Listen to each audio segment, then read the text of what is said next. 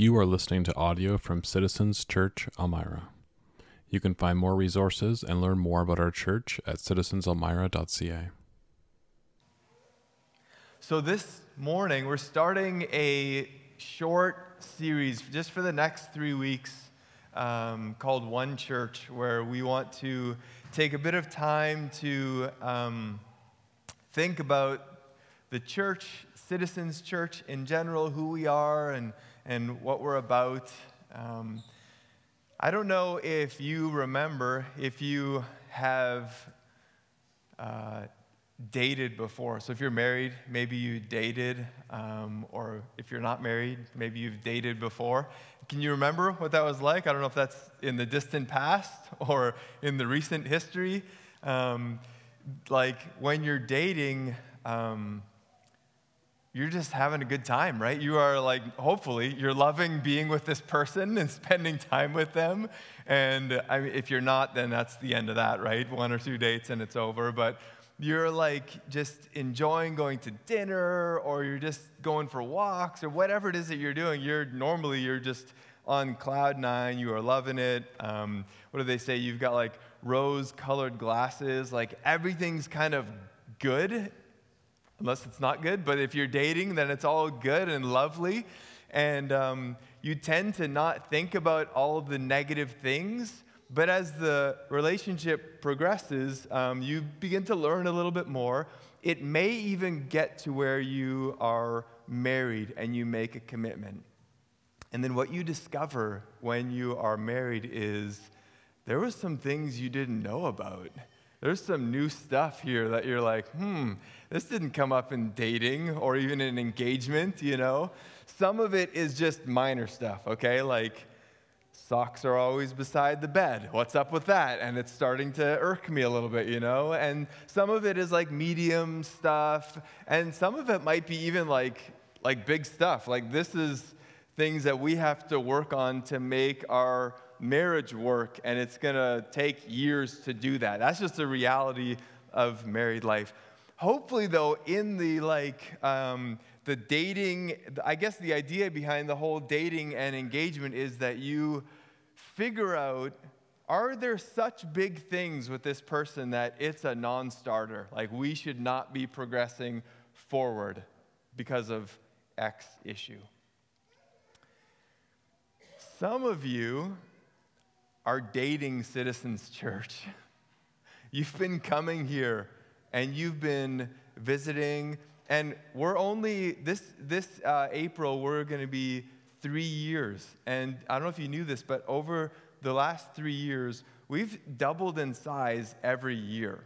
Okay, so we've doubled in size every year, and so we're super excited. There's all of you have come. And have put your hand in, and some people are just starting to come.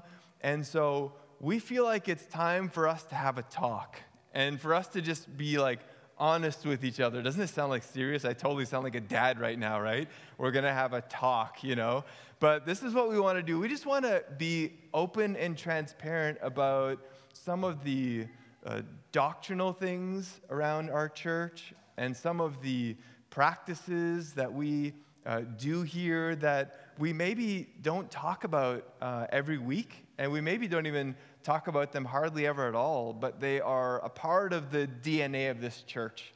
And so for the next 3 weeks, and we could do it longer, but for the next 3 weeks, we're going to be talking about some of these very things. And this week, the sermon is called A People in Orthodoxy. What a great Sunday for the kids to be staying in the service, right? People in Orthodoxy. That just sounds like it's got fun written all over it, okay? But it's the first step for us to think about who we are as a church and even where we come from as a church, okay?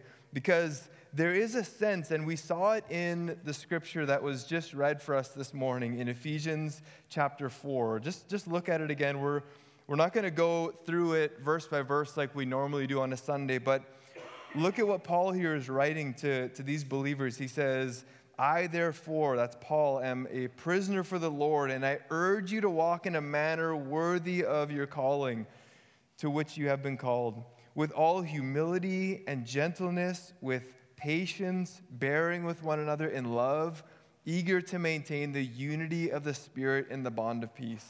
And then he says, there is one body and one Spirit, just as you are called to one hope that belongs to your call. One Lord, one faith, one baptism, one God and Father of all, who is over all and through all and in all. We are called as believers to have a degree of unity as God's people. Now, the church, the big capital C church around the world is very diverse, and there's all kinds of different expressions of that church.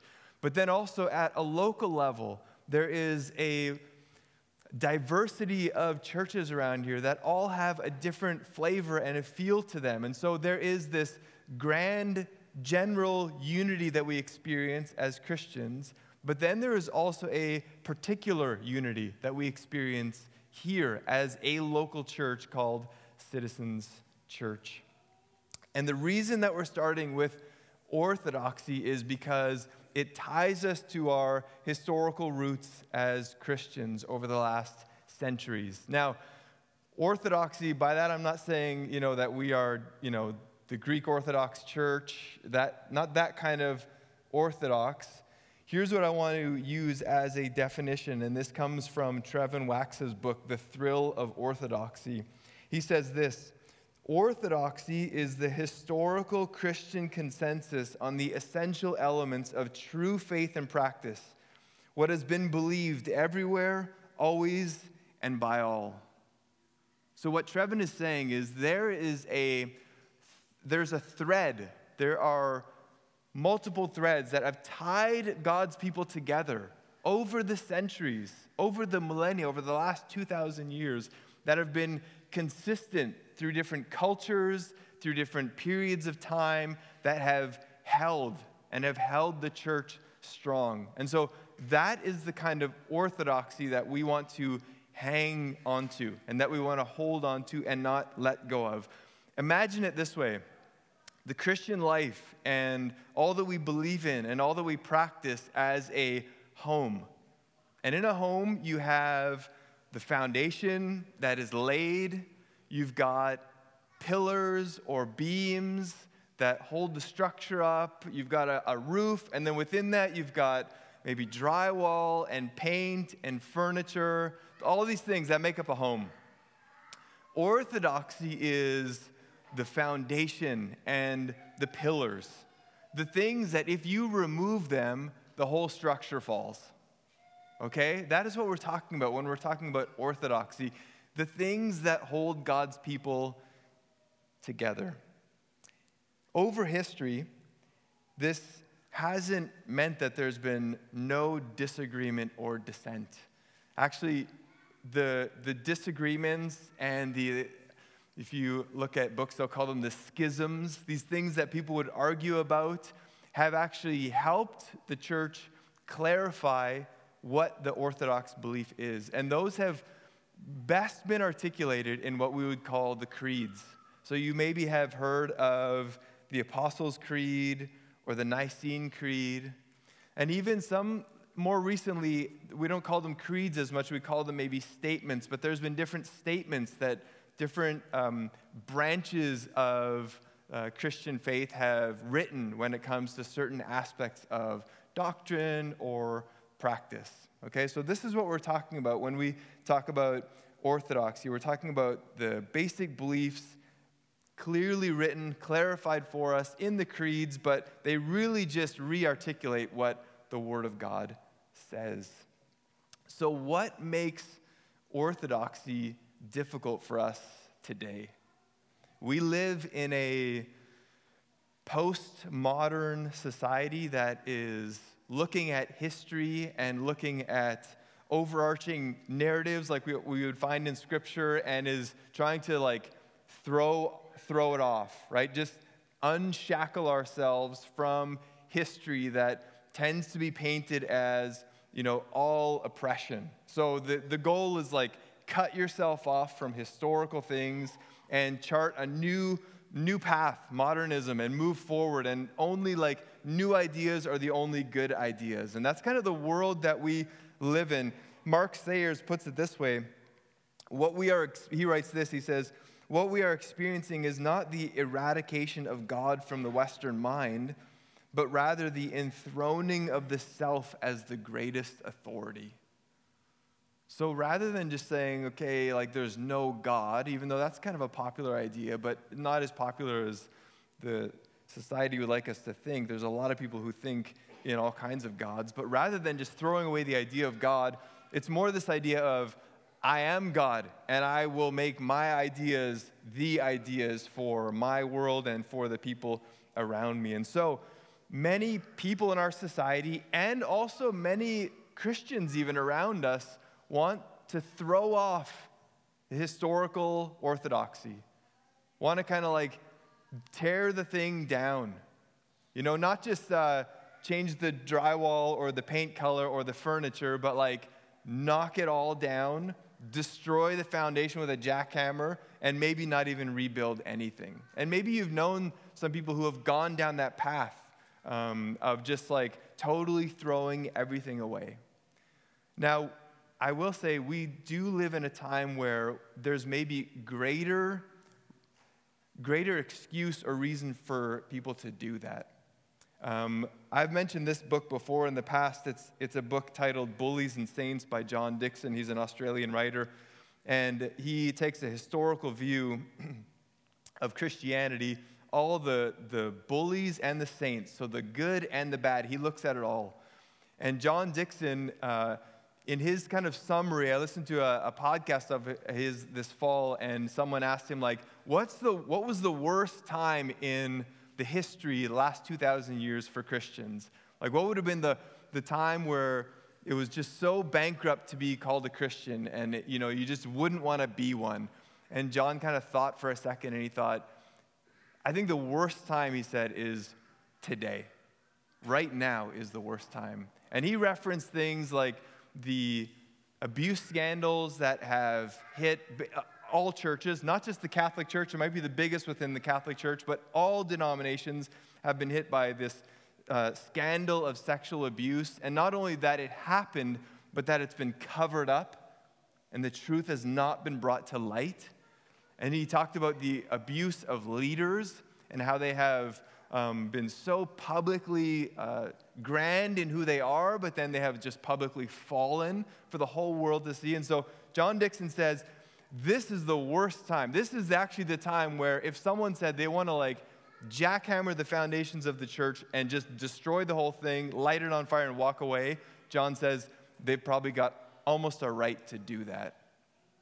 But he says it's also a church that is tied to more than just what's happening right now. And this is the beauty of orthodoxy. We hang on to truths that go beyond just the here and now. They go beyond just the issues that are going to be facing us for the next number of decades. They tie to thousands of years of truth. So into this mess of the modern day church and all the mess that is associated with it and all the good that is with it, we say as a church here at Citizens that we are orthodox. We still believe in the basic things that Christians have believed in over the last decades, centuries, and millennia. So, the beauty of orthodoxy is not that we have to recreate something and make it our own. Trevin Wax says it this way in his book. He says, orthodoxy is not something that you have created, it's something that you confess.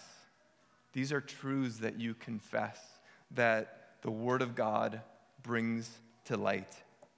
So let me just note this, that choosing orthodoxy does not mean that we use it to bring undue division into the church, which has happened over the centuries.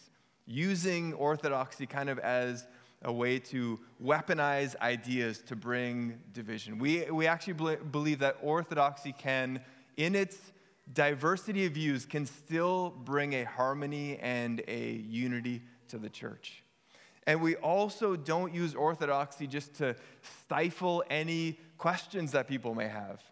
there is definitely some reforming that needs to happen in the church.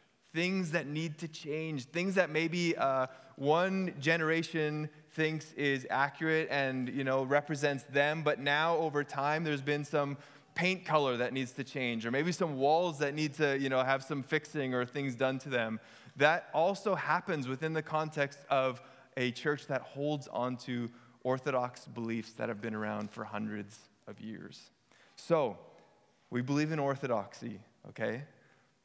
And specifically, I want to just talk about two things when it comes to orthodoxy. Two pillars, right? If we use the analogy of the house, two pillars that we believe are unbreakable. They can't come down. No matter how much reforming you do, those pillars can't come down. And there could be more, but just for sake of time, I just picked two. And the first pillar is this: the Word of God, the Bible. The truth that God has revealed himself to us. And it's something that has come under attack right from the beginning. If you open your Bible, if you're doing a one-year reading plan, maybe you read it this morning, I don't know. Genesis 1, right? Right in the beginning, God creates and God makes mankind. And then in chapter 2, Satan comes. And what does Satan do? He asks them, has God said? He puts this little question in their mind. The words of God, the thing that God has spoken to you, is it really true? Can you really trust it? That's the first questions asked by Satan to Adam and Eve. And so we have a trust in the Word of God that hopefully for you is firming over time, because there is a lot of questions around the Bible. Can we trust it? Is it believable? Those are questions from outside of Christendom, but they're also questions from within it. Like, is this a book that we can trust?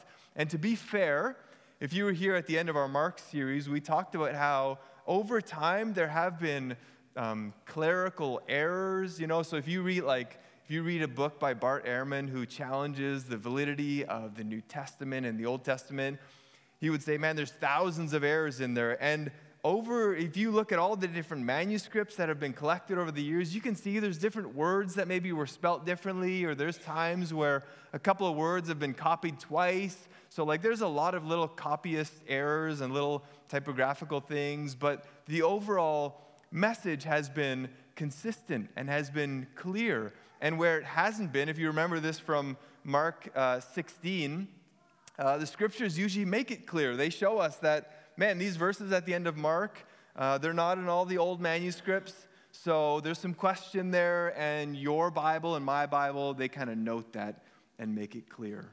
So the Word of God is actually really trustworthy in its form, in what we have in our hands. Mark Clark, in his book, The Problem of God, he says, many people believe that the Bible has been mishandled and that its original message and content has been changed, lost, and manipulated. But historians tell us that the Bible is actually one of the most, if not the most reliable and credible documents from antiquity. We can trust what is in our hands here, whether it's on your phone or in printed copy. But what about the whole Bible?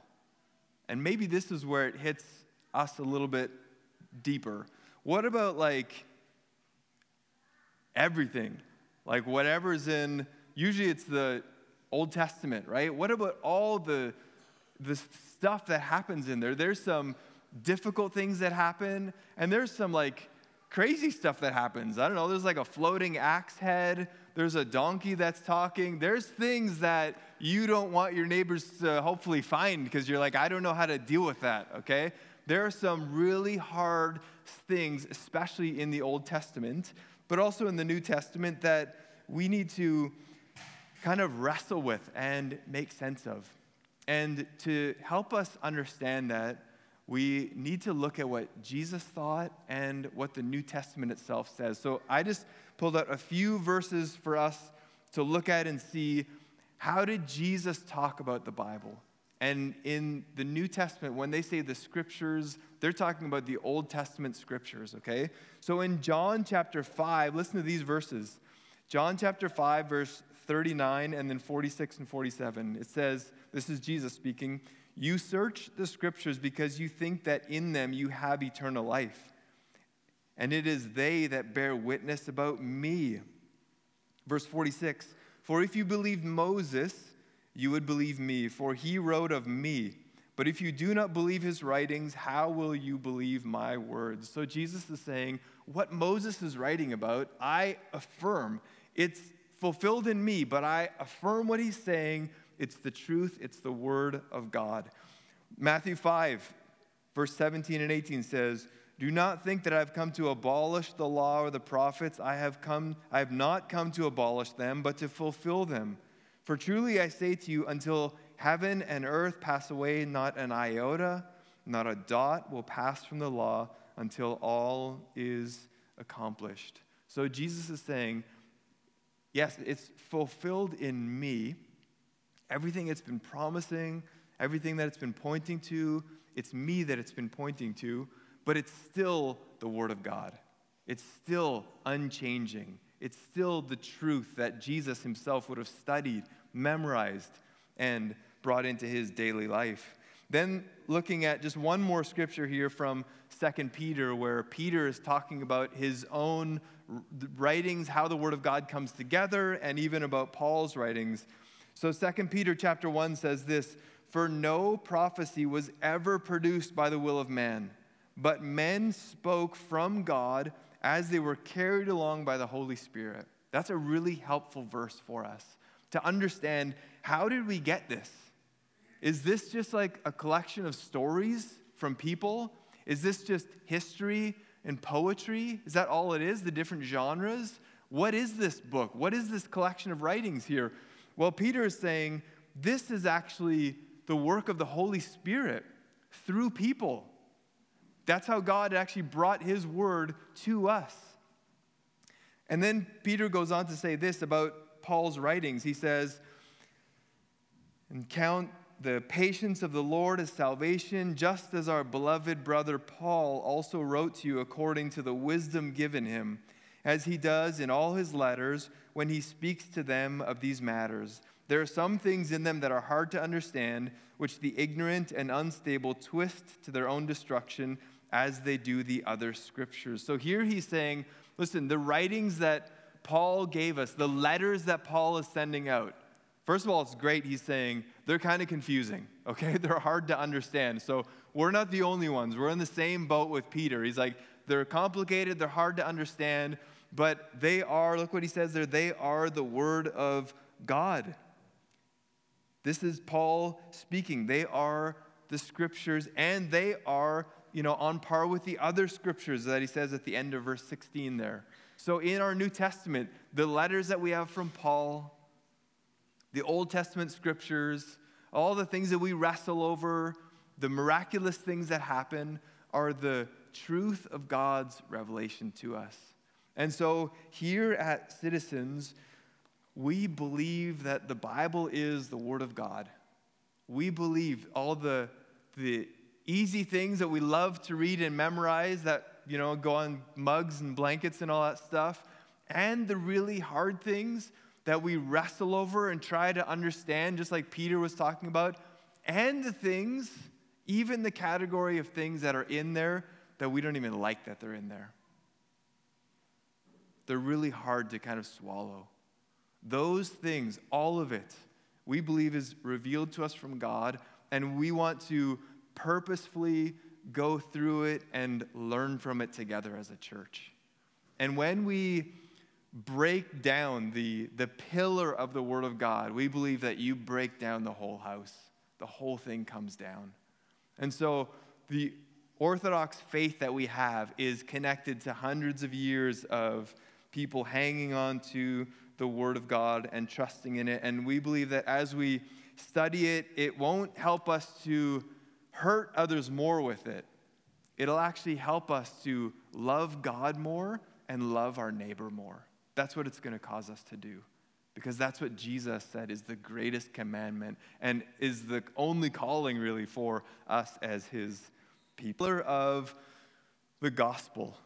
The gospel. Now, the gospel is preached around the world in different languages, in different places, in different cultural contexts, but there are certain things that must be there for the gospel to be clear. And the first thing is that we are living in a world that is broken and infected with the curse of sin.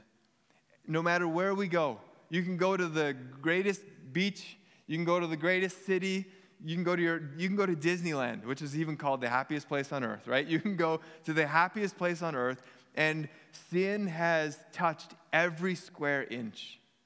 And each of us is deeply impacted by the curse and by the sin that is in our lives. And Romans 6 says it really clear. It says, "For the wages of sin is death." That's the wages of sin. If no remedy is found, if no solution is brought forward for sin, all of us, every person on this planet is under the curse of sin, and the wages of it is death. And so, no matter what we do, no matter how good we are, no matter how many Sundays we come to Citizens, and I say this often, no matter if it's January 1st or December 24th, whichever Sunday is the most important, none of those things will make right the sin problem that we have. The only thing that could happen for us is the greatest news, which is the gospel, is that God actually did something. And on the heels of the weight of sin is the greatest news ever. Like, this is the greatest news ever, is that Jesus came for us. And that Jesus is God. That he came to do something that none of us could do. He came to find a solution to a problem that none of us could solve. Jesus came. And the question of Jesus, maybe in your mind, is not something that you've wrestled with, but the Nicene Creed is actually the result of 100 years of wrestling with who is Jesus? What do we do with this guy? Is he God? Is he just a man? Was he God and then he became a man and then he turned back into God? Or was he like 1/3 man? They were wrestling over this stuff for 100 years, and the result of it was the Nicene Creed, which gives clarity to what is revealed in Scripture, that Jesus is the Savior, that Jesus was fully God and fully man. It summarizes for us basically what Philippians 2 says. Philippians 2 verses 5 through 7 says, "Have this mind among yourselves, which is yours in Christ Jesus, who though he was in the form of God, did not count equality with God a thing to be grasped, but emptied himself by taking the form of a servant and being born in the likeness of men." So there's where people were wrestling over that. What does that mean? He gave something up for a while to come and be with us. And then verse 9 gives it even more clarity. "Therefore, God has highly exalted him and bestowed on him the name that is above every name, so that at the name of Jesus, every knee should bow in heaven and on earth and under the earth, and every tongue confess that Jesus Christ is Lord, to the glory of God the Father." So Paul says in Philippians, Jesus is to be glorified. He's God. He is to be glorified. And his coming to save us was a miraculous union of humankind and divinity. And so we stand again on orthodoxy and with the creeds, and we say, Jesus is God. And so C.S. Lewis sums it up in his book, Mere Christianity, which probably many of you have read. And he talks about it this way. He says, "I am trying here to prevent anyone saying the really foolish thing that people often say about Jesus. I'm ready to accept Jesus as a great moral teacher, but I don't accept his claim to be God. That is the one thing we must not say. A man who was merely a man and said the sort of things that Jesus said would not be a great moral teacher. Either this man was and is the Son of God, or else a madman, or something worse. You can shut him up for a fool. You can spit at him and kill him as a demon, or you can fall at his feet and call him Lord and God. C.S. Lewis is saying, the scriptures reveal for us, and history ties together for us the belief that Jesus was more than just a great teacher. He was God. And it was through him that salvation was made possible. So we have sin, which is this massive problem that the world faces, but then the greatest news ever, that Jesus has come, which brings us to the good news, the gospel, our salvation, that Jesus has saved us. So remember, Romans 6:23 says the wages of sin is death, but then if you've memorized the verse, the rest of the verse says, but the free gift of God is eternal life in Christ Jesus our Lord. That's the gospel. The gospel is that we were dead in our sins. Jesus came to rescue us, to fulfill everything that God had promised. And now salvation has come to the world, to those who hear the message and respond to the message and say, I'm putting my trust in the work of Jesus Christ. And then salvation comes to that person or to that home. It is the greatest news in the world. And it is something that in 2023, as we start this year off, we want to hang on to with our dear lives, because your salvation is not coming from Citizens Church. It's not coming from the things that you're doing. It's not coming from your job, the health that you have, all those things that are they're like sand in your hands that will just slip away. Your salvation is anchored to the historical truth that the church has hung on to, and that's that Jesus saves. And it's the greatest news, and the news that we want to share with our neighbors and our coworkers and with people around the world. So, we are a people in orthodoxy. We are a church that hangs on to the historical truths that have held God's people for centuries. The Word of God as a sure revelation of His truth, and the clarity and knowledge of the gospel that Jesus saves. Now, as we come to the end of the sermon here, you might be thinking a few things. You might be thinking, one, I really don't care about all these details. I don't even care about understanding orthodoxy and all that, okay? And I totally understand that. That's totally fine. You may want to understand it a little bit, to understand your connection to the church over the ages, but you don't got to love it, okay? I'm not going to force you to love it, okay? You may also be thinking, I'm in agreement with that. I agree with pretty much all that you said there, and I'm with you. I'm hanging onto the rope of orthodoxy with you. But you might also be sitting there thinking, I'm not sure if I agree with everything that you just said. I'm not sure if I agree with all the little details that you just talked about. And that's okay, all right? Are we okay with that? That there's some disagreement even in the room here that we're sitting in and sitting together, and yet we're still experiencing unity. Unity around the cross, unity around some of the bigger things. But then there might be a last category, a category that says, I don't know if I agree with those pillar things. You talked about pillars, you talked about the house holding up. I'm not sure if I agree with those things at all. And listen, that's okay, and it's good to find that out, because we believe that Citizens Church is not the church for everybody.